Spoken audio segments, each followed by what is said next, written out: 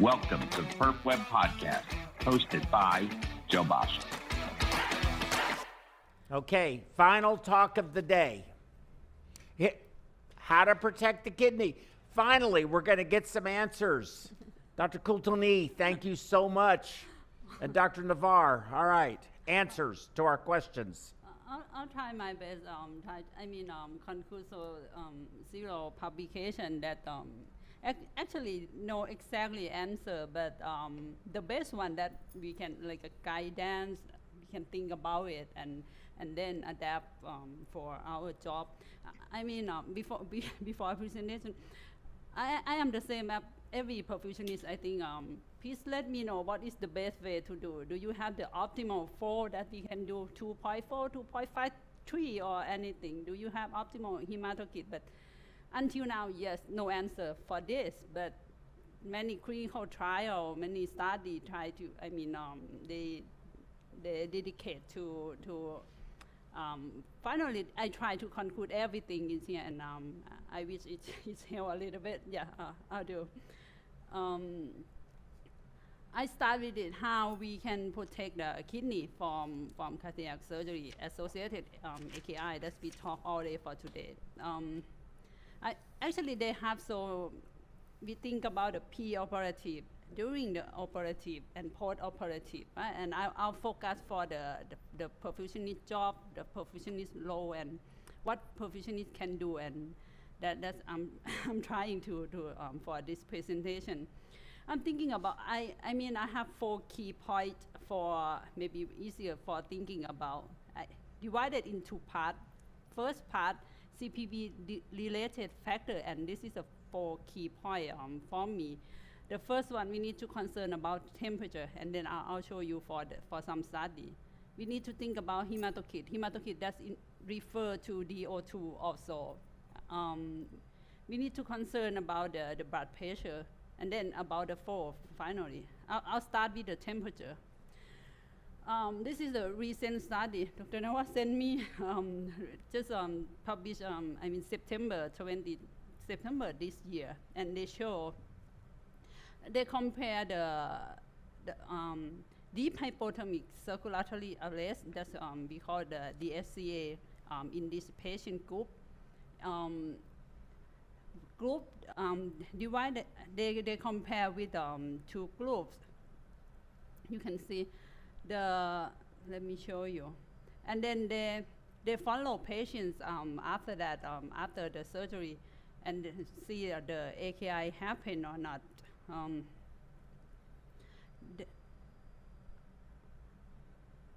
They have to, let me show you. They compare the aortic surgery, the group with the SCA and the group without the SCA. I point out to, in case of we stop, that's we talk in the morning. We stop the circulation, and then we follow up to see the kidney function. Is it different or not? The results show it's peak different show after the surgery, but when you follow up for a long time, 3 months and a year, it doesn't show any different. But it's different after post-op. Yes, I would say yes. From this study, they conclude that the DSCA is closely related to AKI up to 48 hours, and also for the post-op for 3 months. But when compared after 3 months, it doesn't different. So what I want to show you for this, I want to show you that even you stop the circulation, even you deep hypothermic circulatory arrest, yes, it's affect the AKI. Or even you didn't do the DSCA, I would say yes, it's effect on the kidney also. Both are effect, but it's early or after that. It depends on what you do. And like I mentioned in the morning, for me, on my personal, during the hypothermia, we reduce the oxygen consumption. It's like a reasonable to protect in some way. But for the rewarming, I want to emphasize that we need to very, very concern in the rewarming period. That's why. Why? That's because we we are going to return to normal function, but we are in the abnormal function. We are in the hemodilution. We are in the, low viscosity. So many things happen, but like we calming. I feel like we are coming to normal situation, but the physiology during CPB is like the same way like this. It's not correlate like this. So we need to concern for the rewarming period. And then very nice study in the multiple center, maybe more than 6,000 patients that they follow up, they register, and they show very nice data.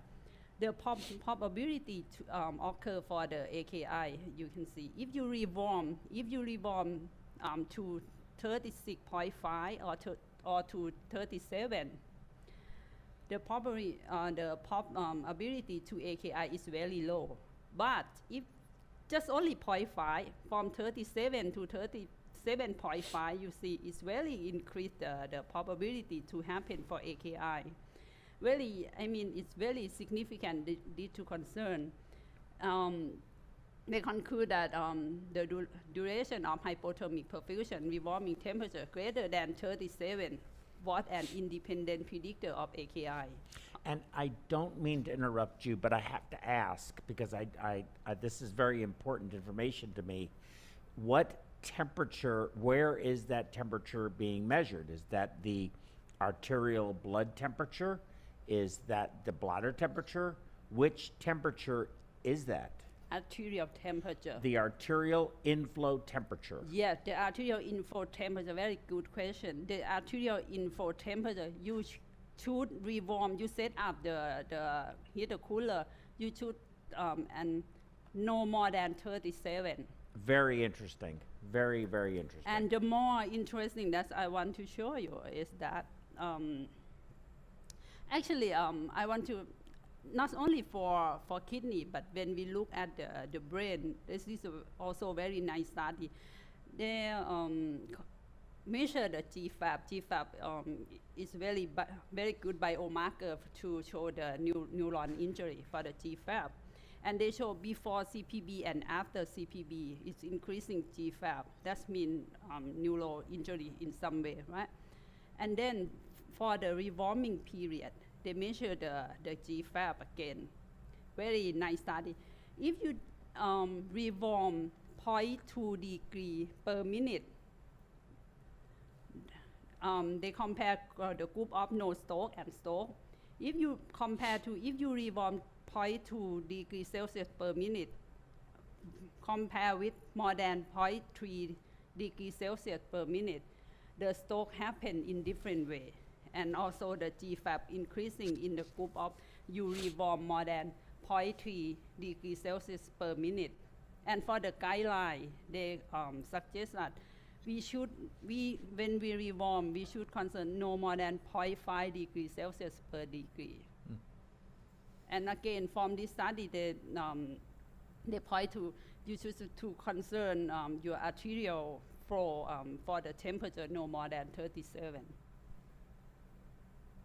And that is the point of temperature that I think it may be help for some way to protect the AKI. And then I'll talk about the hematokit, which I mentioned that it's not just only hematokit, but it's referred for the DO2 also. Again, I show this slide again.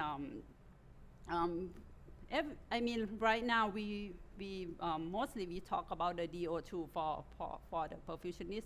That's from the study from Dr. Lanushi. And a very nice course from him, and I'll go from him.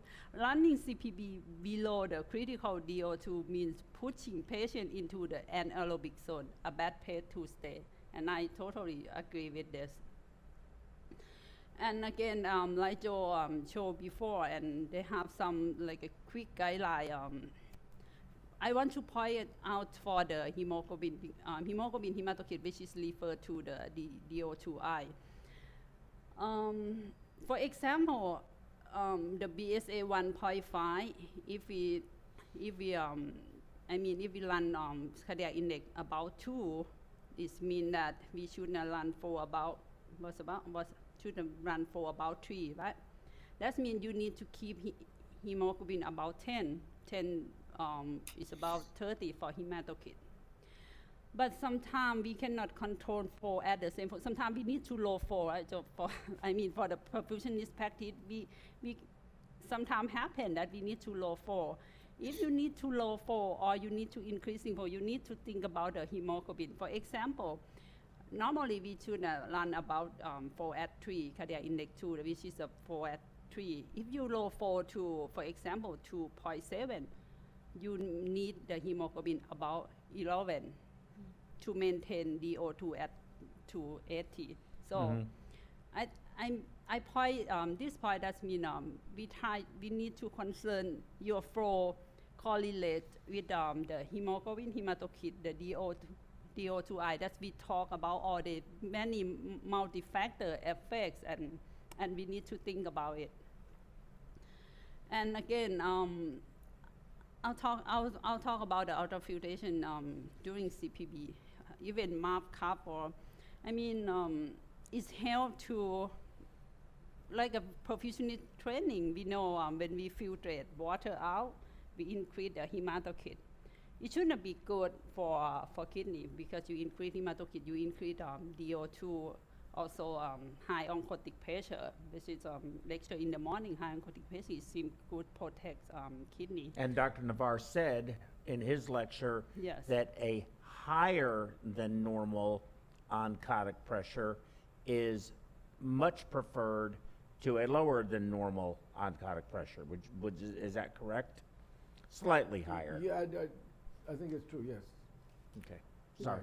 Yeah, that's the principle that we learn about when we do carb. Why we do carb is have a protective, so many way increase hematocrit, as I mentioned.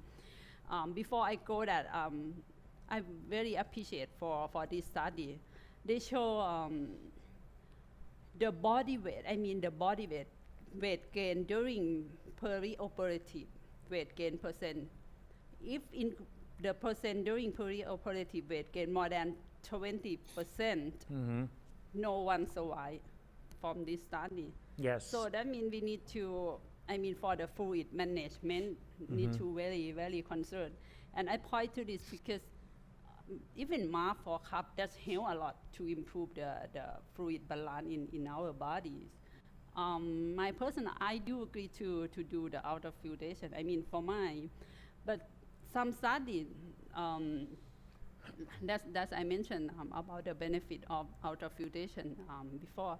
But recent study just from 2021, they show conventional ultrafiltration techniques like a carb video. It's like have some adverse effect to for the AKI, and that's the point that we're talking widely in for perfusion. It's like a change our principle. Yeah, it doesn't. I see this, and this is what I have read many studies like this, and I know a lot of cardiac surgeons, and of course it's published data. It's coming from a reputable journal by a reputable researcher, but it doesn't make any sense that there's increased morbidity associated with ultrafiltration during cardiac surgery. But actually, it depends on, for the volume you took out. If less than 32 milligram, less than 32 cc per kilogram, it's okay, you see, from the data, you see. Okay. But mostly we widely to talk the carb get more AKI, but you need to see the data in the detail. That I want to point from this study. It's happened, but it's happened if you filtrate more than 32 cc per kilogram. And they write in the discussion, it's like a paradoxical happen. It shouldn't be good, but why we see the bad effect, and they show from this. in the result. Removal of the weight index cup 1 to more than 32 cc per kilogram increase the risk of postoperative AKI. Which in So- our patients is 3 liters. We have, most of our patients are 100 kilos. And so, we usually ultrafiltrate off our entire pump volume unless they wrap. So if my pump volume is 1,200 cc's, I take 1,200 cc's as a minimum, and then we give cardioplegia. If that's another 1,000 cc's, I'll take that 1,000 cc's. But I have to take into consideration that anesthesia generally treats hypotension, hypertension, and normotension all the same way, and that's by giving a lot of volume. So they may have given the patient 2 or 3 liters of volume. So for me to come out of there with only 3 liters of ultrafiltration's pretty thin. I'm usually a little higher. I could be higher than that. And it really depends on, and of course, was the patient in heart failure preoperatively? Was their heart stuffed full of volume and they were already total body fluid overloaded and needed to be normalized? So there's a lot of other factors involved, but I would say 32 and a half cc's per kilogram of ultrafiltrate's pretty common.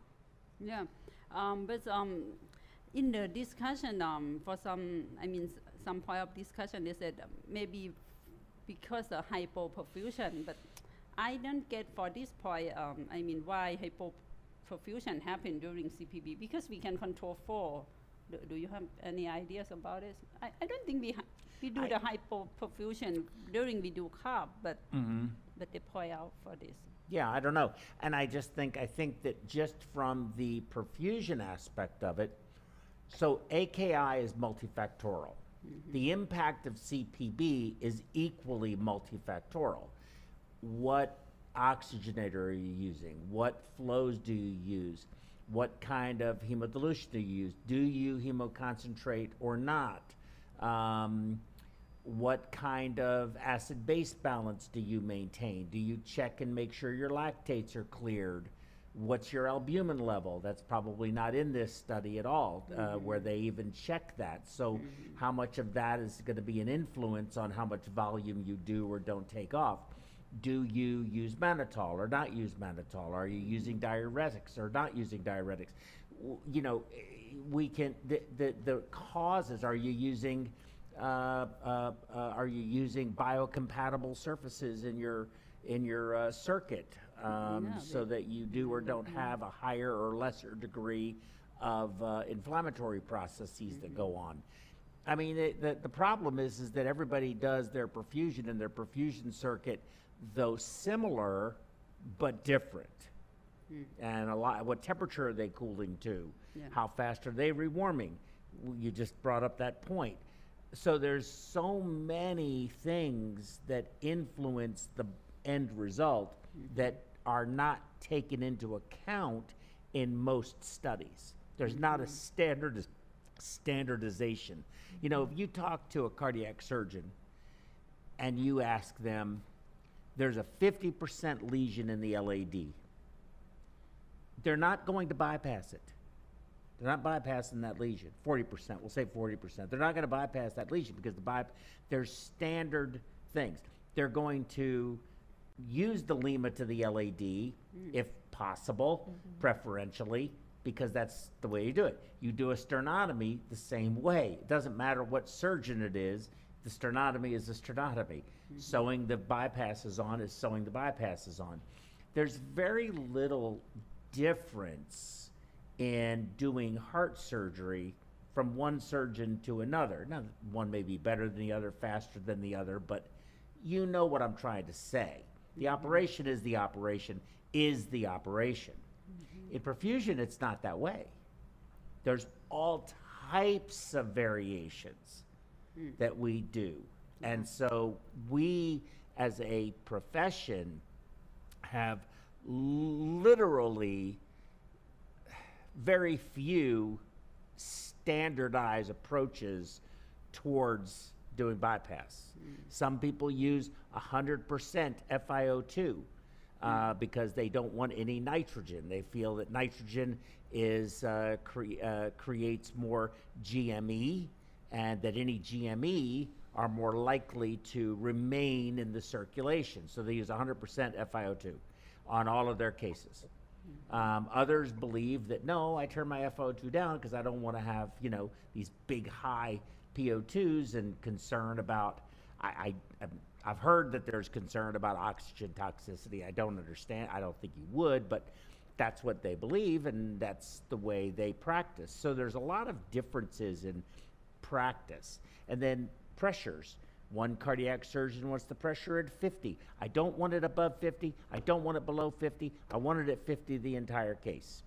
Another cardiac surgeon wants it at 70. Another cardiac surgeon wants it tailored to that patient's history, and, you know, hey, they got some carotid disease, they got some long-term hypertension, let's run the perfusion pressures higher today.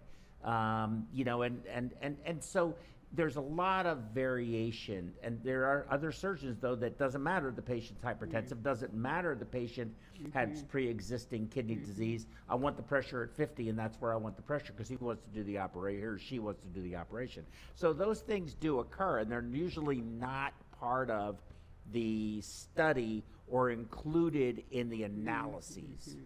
Yeah, I do. And what about you, Jim? You do carb? Is Jim here? Yeah, Jim's here. Yeah, you do Yes, carb. I'm sorry. Any comment? You do carb in your case?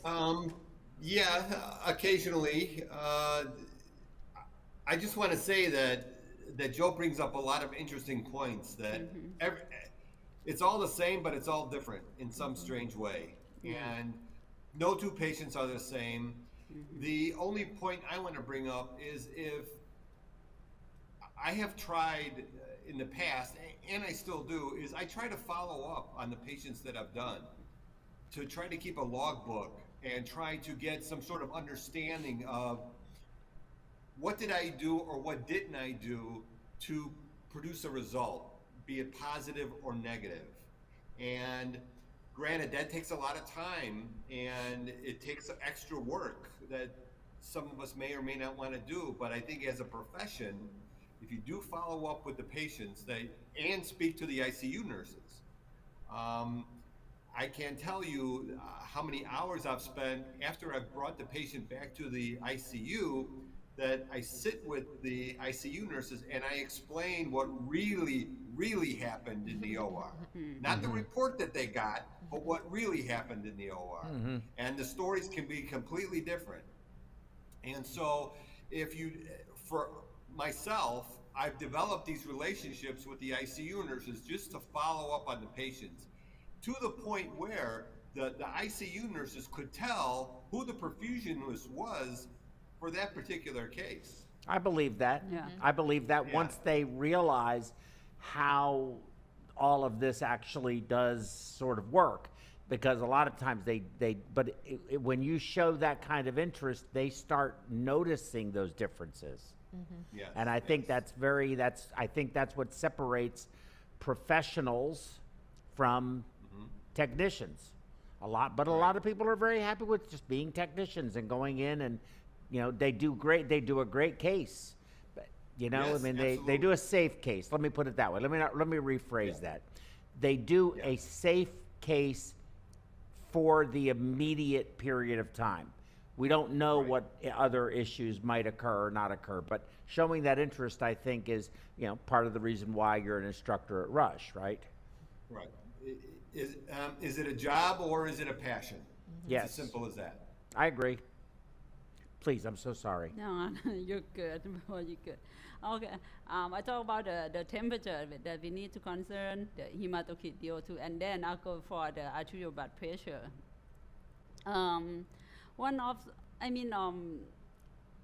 Actually, I interested in this by individual blood pressure.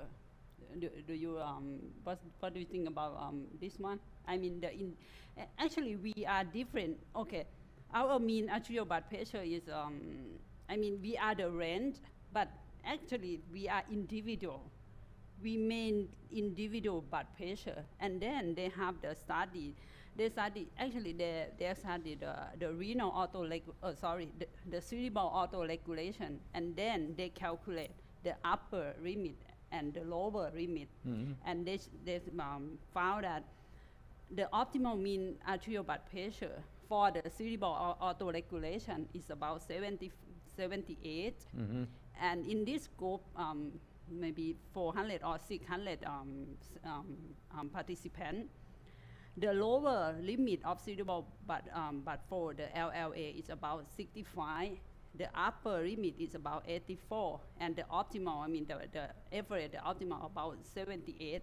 But in the study group, they found that 17% the LLA above the optimal MAP, above the optimal this one, and 29% the ULA, the upper limit, below the optimal MAP. Well, you bring up another really good point. I wish it were easier to do, but I believe in transcranial Doppler. You know, Bob Groom, who did a lot of work on that a couple of decades ago, and a lot of people, including myself, thought he was a crackpot to some degree, and I was wrong, and I've apologized to Bob many times.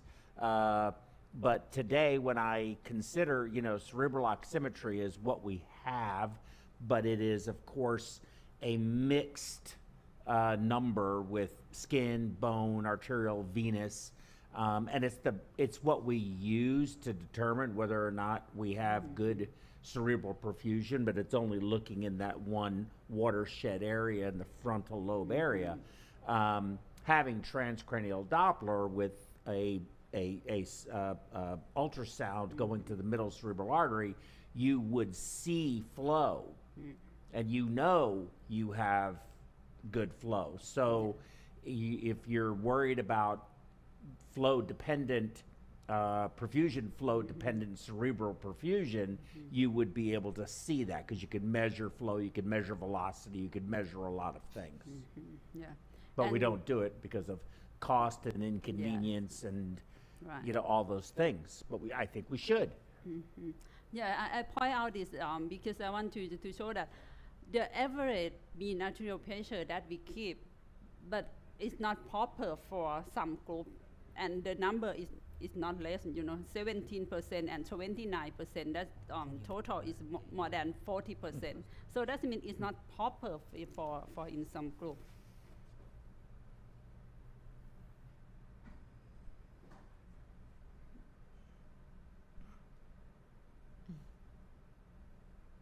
I'm trying. It's thinking. It's spinning. Did we run out of internet? No, internet is okay. Just networking. I'm trying again. It's not doing it. Do I need to reset it? You might need to restart that. Yeah. You can keep talking. But I agree. I think we generally run lower than lower perfusion pressures. We're going to be happy with a mean arterial of 50 or 60 most of the time, and you're probably right. That's too low. I want to show the next slide because You can't show it again. Take your time. They found the correlation between the cerebral auto-regulation, and if you run the lower that is, its effect on kidney function. That makes sense, because the only organ that I know of that takes more blood flow per kilogram of weight is the brain, right? So that's about 7 cc's per gram. The kidney does more than the brain? Yeah. But No. it's not primarily nutrient blood flow because it's For filtration. yeah. Okay, so it doesn't need that okay, that makes sense. Okay, I just turned it off and I'm turning it back on. We've run out of internet. They said that you've. We can put a presentation on a stick. Oh, it'll come back up. I think as long as you have Wi-Fi or whatever it is you need.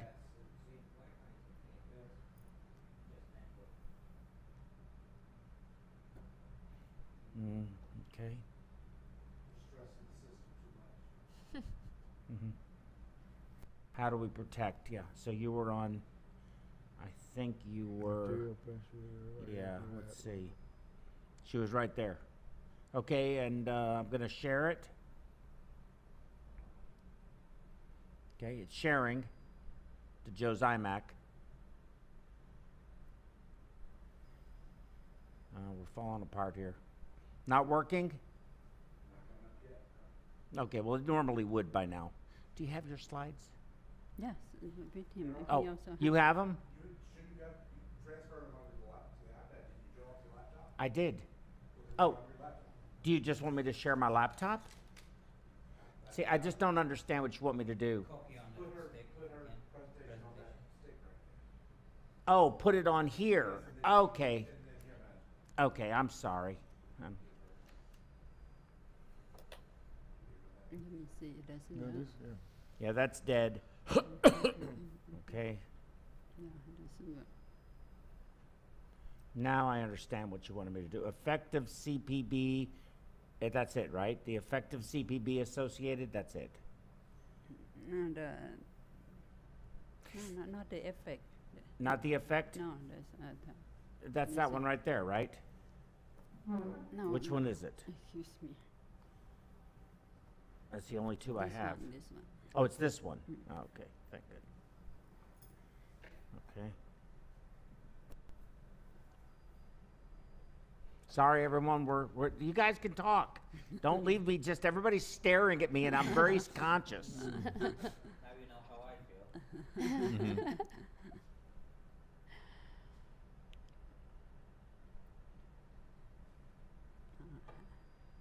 It's And still also thinking. from the, There it goes. so from the skin. Okay, and here's your Okay, remote, thank you. Oh, I and feel they'll like put that up. Oops, sorry. Hey, everybody wave.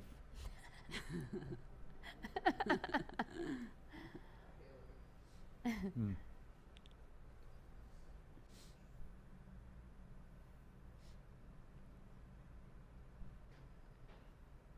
Okay.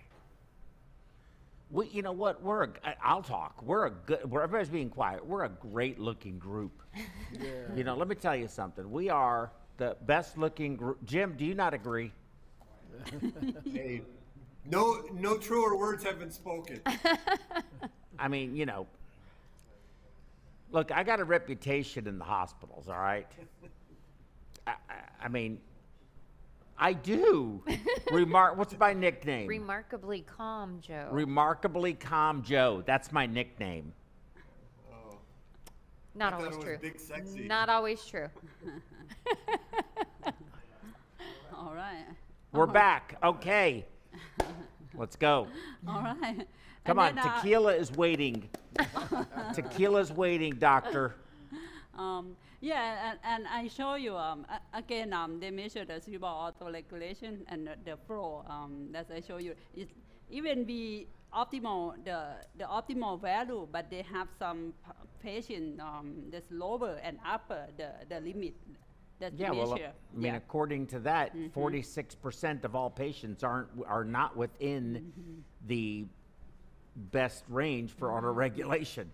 Yes, but the interesting point is that, and when they look at the urine flow, they found that when the mean arterial pressure, you see this box, this one is about 0. If it's lower than 20 of the lower limit, it decreasing. You see, urine flow what lower than is what at the LLA. If it's lower LLA, more than 20 millimeter mercury. And when the mean arterial pressure higher than 40 millimeter mercury above the LLA, the urine flow rate was higher than the LLA. So that's why they try to, like, it's link between the cerebral autoregulation and renal, and try to figure out the optimal pressure that we can do. I think it's like a hope to. So there's a direct correlation between cerebral perfusion and renal perfusion, is what you're saying. Yeah, for the pressure. For the pressure. yes. They conclude that patient with cardiac surgery associated AKI that we talk all day today has a lower urine flow rate than with patient without the AKI you see from this slide. This is no AKI. This is the AKI, and when they look at the CPB urine flow and correlate with the pressure at the cerebral autoregulation. And then the key point of the study, actually they showed 3 studies from 2016, 2017, and I believe that 2019. The key point of that is the association of auricular and AKI was stronger when mean arterial pressure was below the individual low limit of cerebral autoregulation. And then maintain mean arterial pressure above an individual lower limit of cerebral autoregulation might reduce the acute kidney injury. That's the point out from this. I think that makes sense.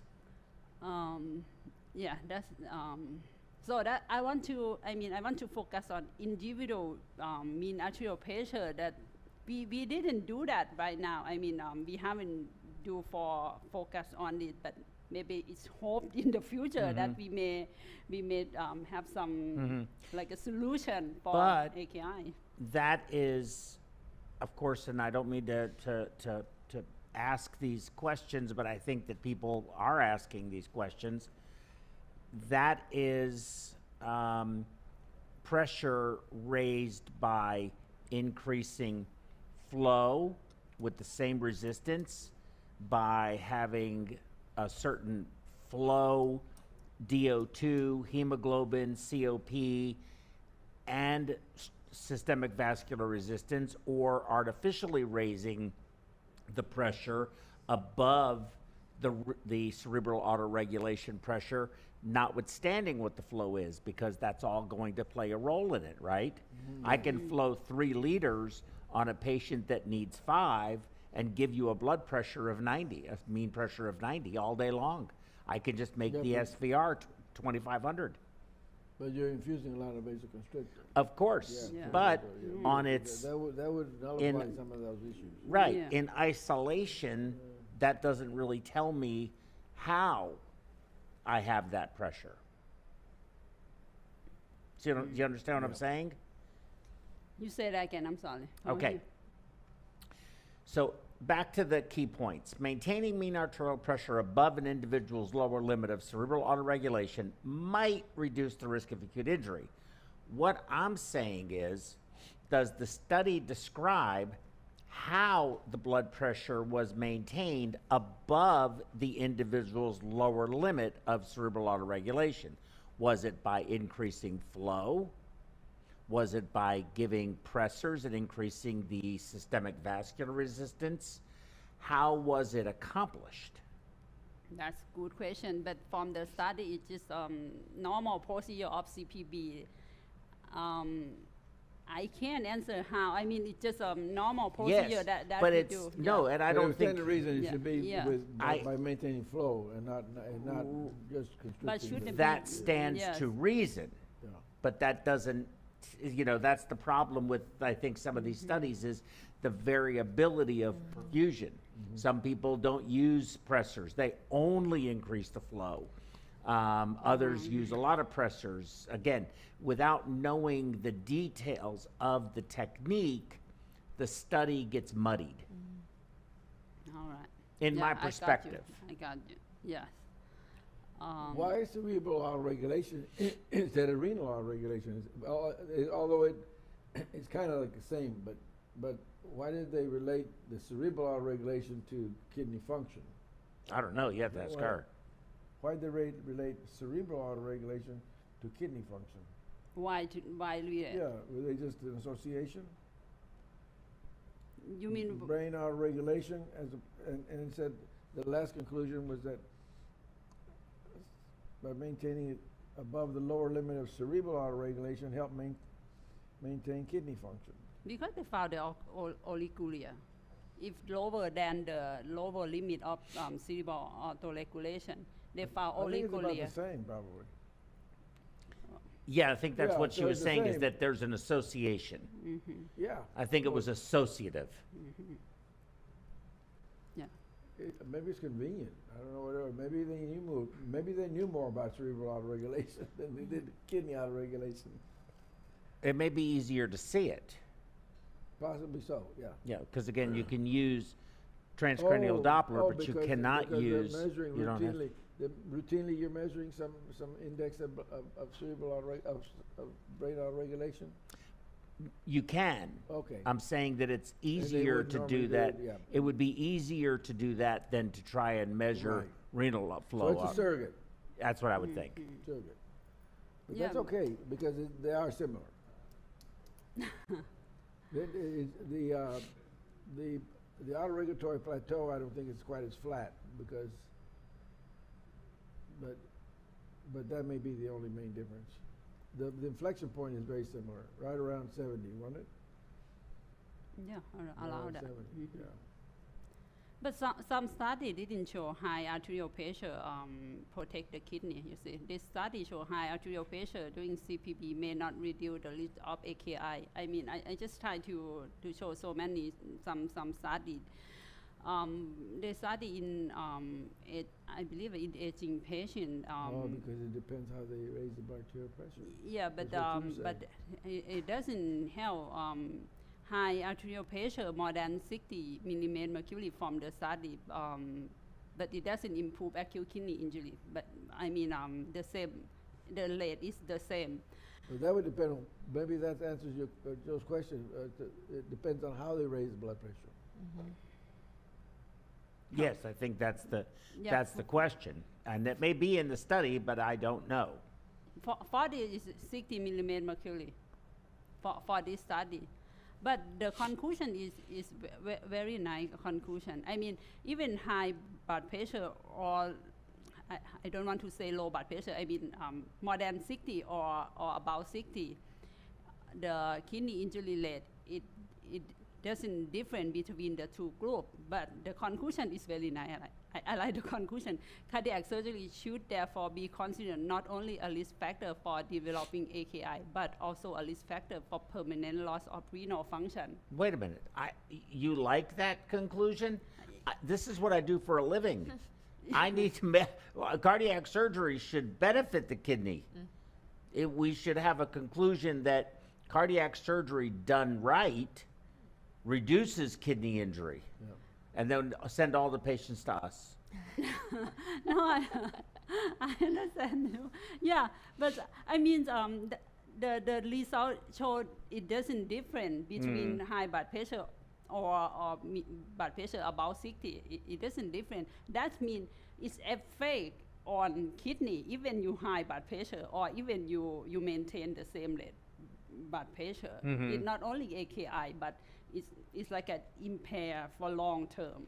That's Yes. from the conclusion. Yeah, I think I've always recognized and believed that. And also they found they measured the NGAL which is show the tubular injury, which is the same in both groups. So I talk about the temperature, how to control, right? I'll talk about the hematocrit, the DO2. I talk about the pressure. Maybe we need to keep correlate with the cerebral autoregulation. And then I'll show you for the blood flow. It's very, the question for perfusion is how optimal blood flow that we can do. Like I mentioned, cardiac index 2.4. 2.70. What's about you? Huh? What's about when you run CPB for you, Joe, for the cardiac index? It's gonna vary, but I would say depending on what's going on with the procedure, index of 2.2, 2.4. Maybe less if they're having trouble. We're having drainage issues. They're pulling the heart over really hard to try to get to a PDA or an OM or something like that graft. But I would say I try not to go under 1.6 for any length of time, and I try to stay between 2, 2.4, 2.2 probably in that range. About 2.2, 2.4, yeah. Generally speaking. Yeah. 2.4 for me also. But that's going to depend on hematocrit. That's going to depend on other factors Yeah, as that well. we talk about, yeah. And the study in animal study also is nice study from the Dr. Evans' team, just probably in 2020, and they show it's too far for me, and I can see clearly. But they show the effect. You maintain, you increase flow with increased blood pressure by, I mean, even medication or flow, you control from the heart lung machine, and also you give the vessel pressure. All together, both improve kidney function. Huh. They, like I mentioned, it's too far for excuse me, Joe, can I have a seat? It's too far from me, I cannot see. Oh, you can't see it? Yeah. Oh. Come sit over here. Yeah, okay, thank you. Yeah, you can walk around a little bit. Yeah. I'm so sorry. No, you can't don't have to see. be sorry. No, no worries. I can't see. Come sit here. Yeah. There. Okay, thank you. Oh, yeah. Just like it. Next thing you know, she'll take over.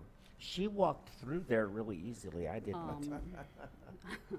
Okay, I'll show this slide, and you can see from the screen at the standard. That means standard CPB that we did, and if you increase flow and also you give medication, which is increased blood pressure, all of this is increased renal. You can see is increased systemic DO2 is increased, and for the right column is increased oxygen renal DO2 also, which is they conclude that is help you increase flow and you use the vessel pressure for increased mean arterial pressure. Both it improve kidney function.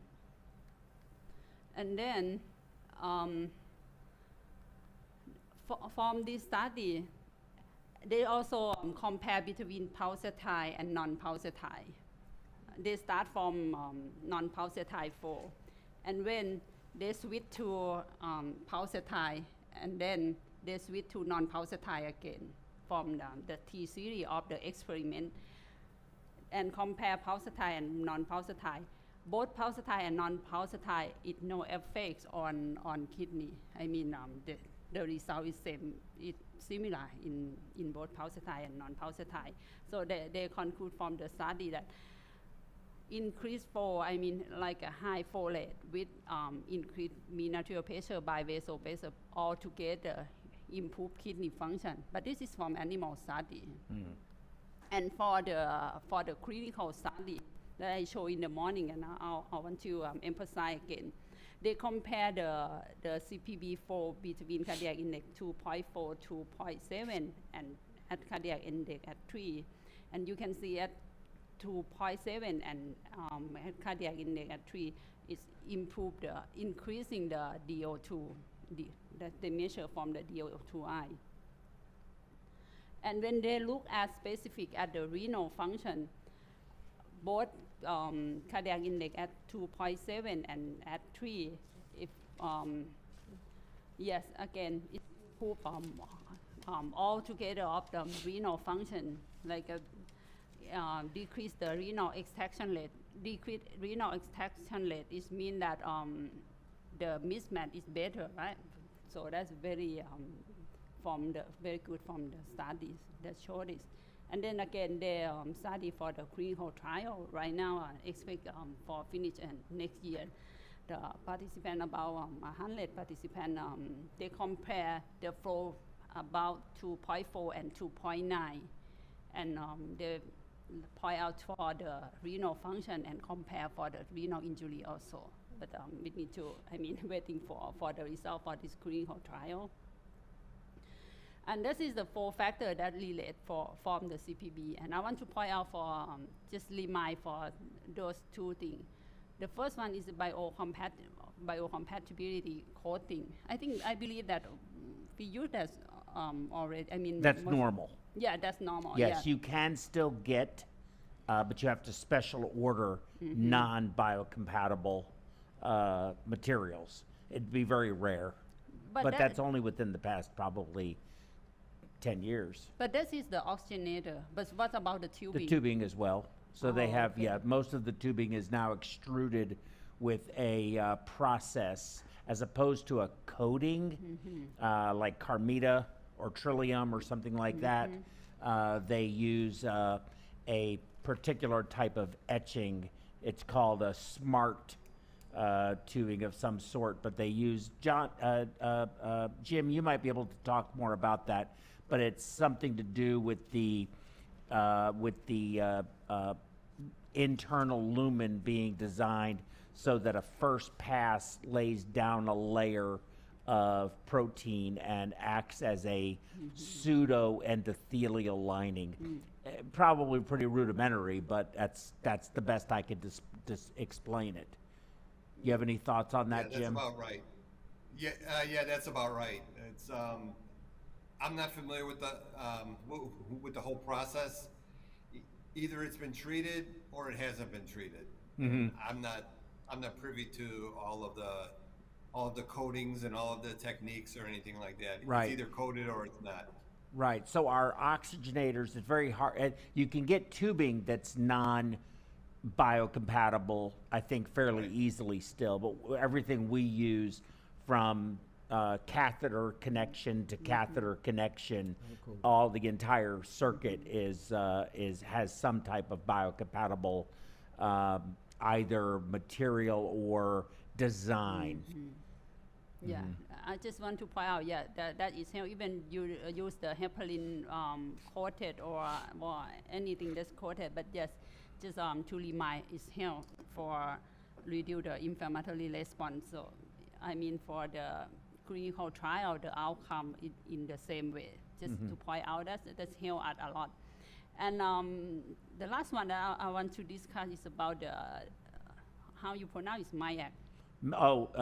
Yes, we'll just say minimally invasive extracorporeal circuit. It's a closed circuit. You see that they have a bag up there that they're using as a reservoir, but basically it's a reservoir-less system. And the whole idea, you don't have pump suckers, you don't have vents, because they want to reduce or eliminate the blood-air interface, because that is understood to be extremely pro-inflammatory. What is driving the pressure? You have it's like an ECMO. You still have it.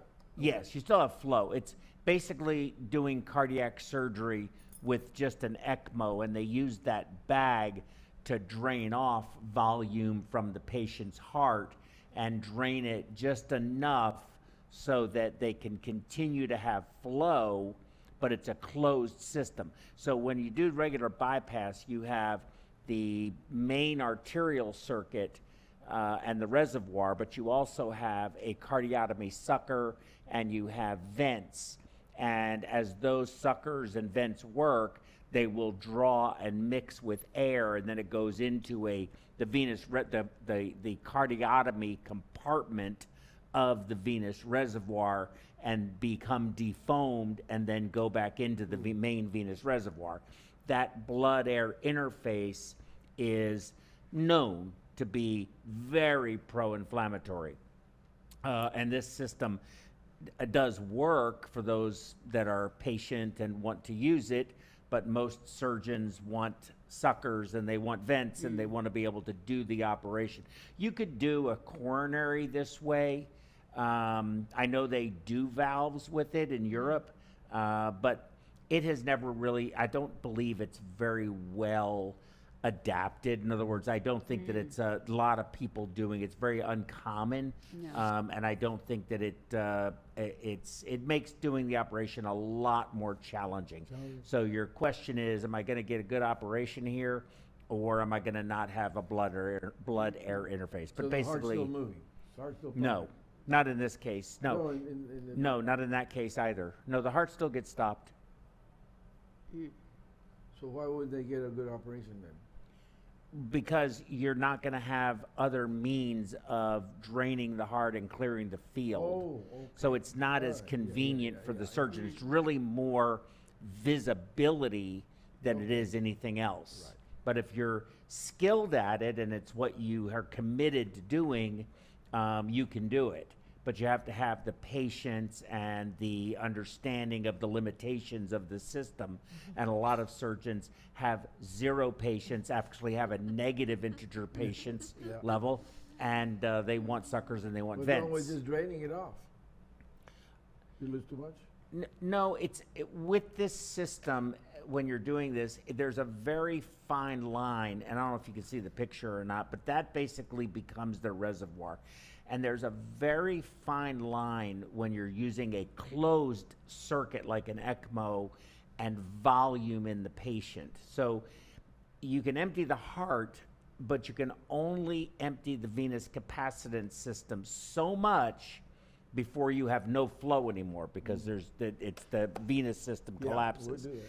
And so having that balance is challenging to maintain to keep good flow for the patient. Generally, when you do these cases, you are really running much lower flows than you normally would with an open system. Gives you a lot less versatility as far as that's concerned. Sorry, I didn't mean to interrupt. No.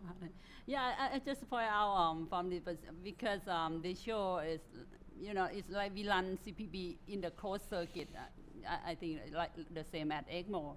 That's more physiology that they show the benefit to microcirculation, maybe improve the kidney function. But A lot less hemodilution as well. Yeah, but I have no experience on this, but just want to point out and to discuss with you. But yeah, maybe help. I mean, I have never do that, but just right now that the updates for this, and also for the I think the bundle for the KidneyGo recommend for how we can protect the AKIs. We need to close monitor for the renal function. If we can do, we monitor the hemodynamic as we talk all day about what's about the pressure, what's about the flow. Also, we need to optimize the fluid. Like you talk about the albumin, the mannitol. What about your priming? So our priming circuit is, right about, if we have 0 in our venous reservoir, about 750 cc's, but we don't ever leave 0 in the reservoir. We'll usually put some in there. So it's about 1,000 to 1,100. That includes with the cardioplegia primed. Now we'll flush the cardioplegia out, so the patient impact, I would say, is probably 1 liter. If you don't wrap, it's probably about 1 liter. You do laugh. Yeah. But I mean, your priming solution is mixed between crystalloid and colloid and albumin. Yes. I mean, the recipe. So when I do a case, I'm very aggressive when it comes to albumin. So I will go on bypass with a complete, because I use vacuum assist and an open reservoir. So I will have no volume in the venous line. I'll drain the venous line and get rid of all that volume. I'll run my volume in the oxygenator, just the heparinized plasma light or whatever, to 0, and then I'll add the minimum amount of albumin I'm going to put in is 50 grams. So I'll put 50 grams of albumin. I'll put 12.5 grams of mannitol. I'll put whatever else we're going to put, Amicar or whatever drug we're going to use. I'll put all of that cocktail in there, and then I'll run the level down to about 200. And then when they go to connect the arterial line and we bump forward, I have enough to do that and have it be de-aired, the aortic cannula, to the pump circuit itself, and then go on bypass, get my level up, and then start my arterial flow. So I would say that, a lot of people, 12.5 grams of mannitol is normal, 25 grams. That's their iteration of aggressive. Everybody gets 50 grams of albumin, whether they need it or not. And that's how I do my cases. It's, its half-life is relatively short, and notwithstanding the concern, and you brought it up in your lecture, the very real concern about capillary leak syndrome, most cardiac surgery patients they do not have capillary leak syndrome. That is real. I mean, that's a devastating diagnosis, and obviously you wouldn't give somebody with that albumin because it's just going to exacerbate an already big problem. And most of the time, if they have severe capillary leak syndrome, they're going to die, more than likely.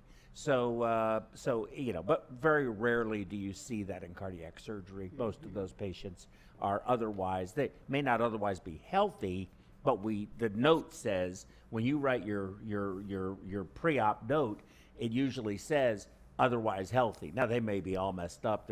Their diabetes is out of whack, and they have all these other issues going on, but they're not dying. They're elective. They walk into the hospital mostly. Most of our cases are elective procedures. You agree with that? Sorry. And we need to avoid hyperglycemia. I mean, I want to share. I do the experiment. We call the insulin camp, and you familiar with the insulin camp. We call the experiment in insulin camp in animal study. We need to infuse the insulin and glucose in the proper way because we want to see how it's uptake the glucose in the body and need to very proper.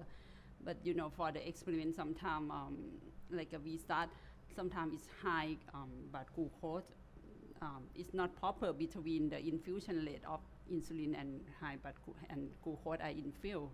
And then we saw the urine output, very high urine, and very effect on animal condition. So that's I really keep in mind from my experience from the experiment. Hyperglycemia very need to concern. I mean, during the operation, during the CPB, it's affect a lot. Sometimes you saw the urine output.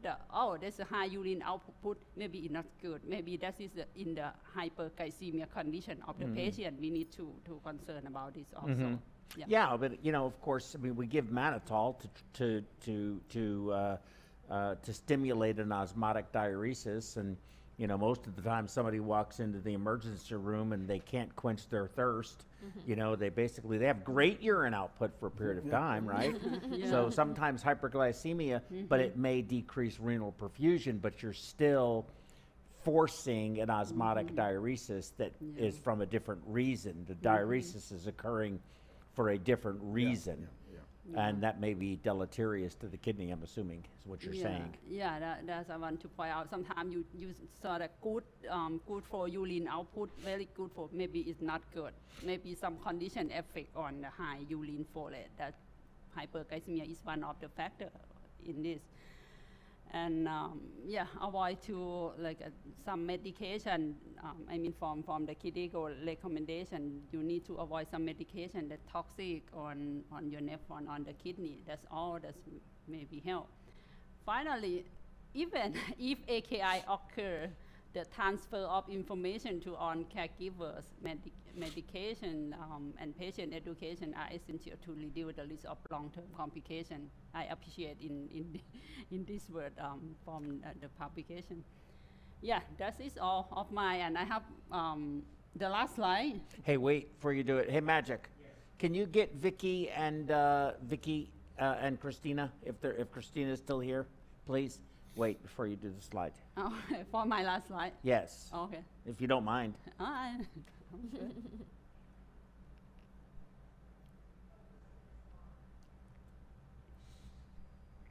Then you call Kimberly. Kimberly's right here. No, I said if AKI occurs. Oh, then we call Kimberly. Correct. Oh, okay. All right. Here we go. Last slide. I'll go to last slide. We're ready. I joined Joe program. I mean, on May or April. On May. That's the last time that I came here. Yes. In May. Yes. And I share with you. I have so many questions during I was a perfusionist, and I dream to study physiology, and renal autoregulation is the main part that I'm very interested in. And finally, after I graduated the Ph.D., I email to some professor. I email to you. I am a perfusionist. I don't know that you know perfusionist or not, but I email you like this. Very long email. I'm very shy. I should not do that. Why I email to apply for the position, but it's very long email, but he late. Yeah, finally, I was your postdoc in 2017 and 2 years with Dr. Navar. I work on the renal autoregulation, the video that I show you. And from the video that I show you, we got 5 awards. You remember that? One of 5 awards, they invite both of us together, awardee and mentor, and they show this picture together. And you say to me on that day, you say congratulations, and I say thank you. And again today, I'll say thank you, and thank you everybody. That's it, all of my talk. And Dr. Navar, we understand that you're, and I don't know if this is true, I'm asking first, but is it true that you're going to be stepping down as chair of the Department of Physiology at Chulabhorn after 34 years? Next week. And I'm sure that you have mentored many a PhD postdoctorate study student, fellow, I'm not sure exactly what term you use. Yes and yes. But no doubt Dr. Kulthinee was your favorite. Of course. No doubt, no doubt. Well, for your 34 years of service to this profession and for your time that you did for us here, humbly, I can only say thank you and thank you as well, and for all of us, thank you. Yeah. It's been really, And everyone out in web world. it's been very gratifying. Very gratifying, but I will still I may still have students, but no longer, after November 1, I will no longer be chair. But that's okay. 34 years, you're on a good ride. That's Had a good ride. That's an amazing lifetime. It's an amazing lifetime. Well, thank you for all you've done for us today. We've learned from both of you just an incredible amount, and we can't thank you enough. Jim, I know that you are good friends with Dr. Tabby. Why don't I let you, if it's okay, close us out. Okay, well, I just want to say, Sawadee Krap, thank you. And it's been an honor and a pleasure to spend this Saturday morning and afternoon with all of you fine individuals and fine professionals. Thank you very much. Thank you, Thank Jim. you, We Jim. appreciate you. Great meeting Vicki, you. thank you for putting all of this together, helping with all of that you've done, all the arrangements, bringing Dr. Navar and Dr. Tabby here, feeding us. David, Magic, I want to thank you guys for everything you guys did to make this program look as great as it did. And notwithstanding the few little technical glitches, I thought it went fantastic. And I appreciate that all very much. They've said nothing. You could, huh? You're welcome. Thank you. And thanks to Kimberly, too. And thanks to Kimberly.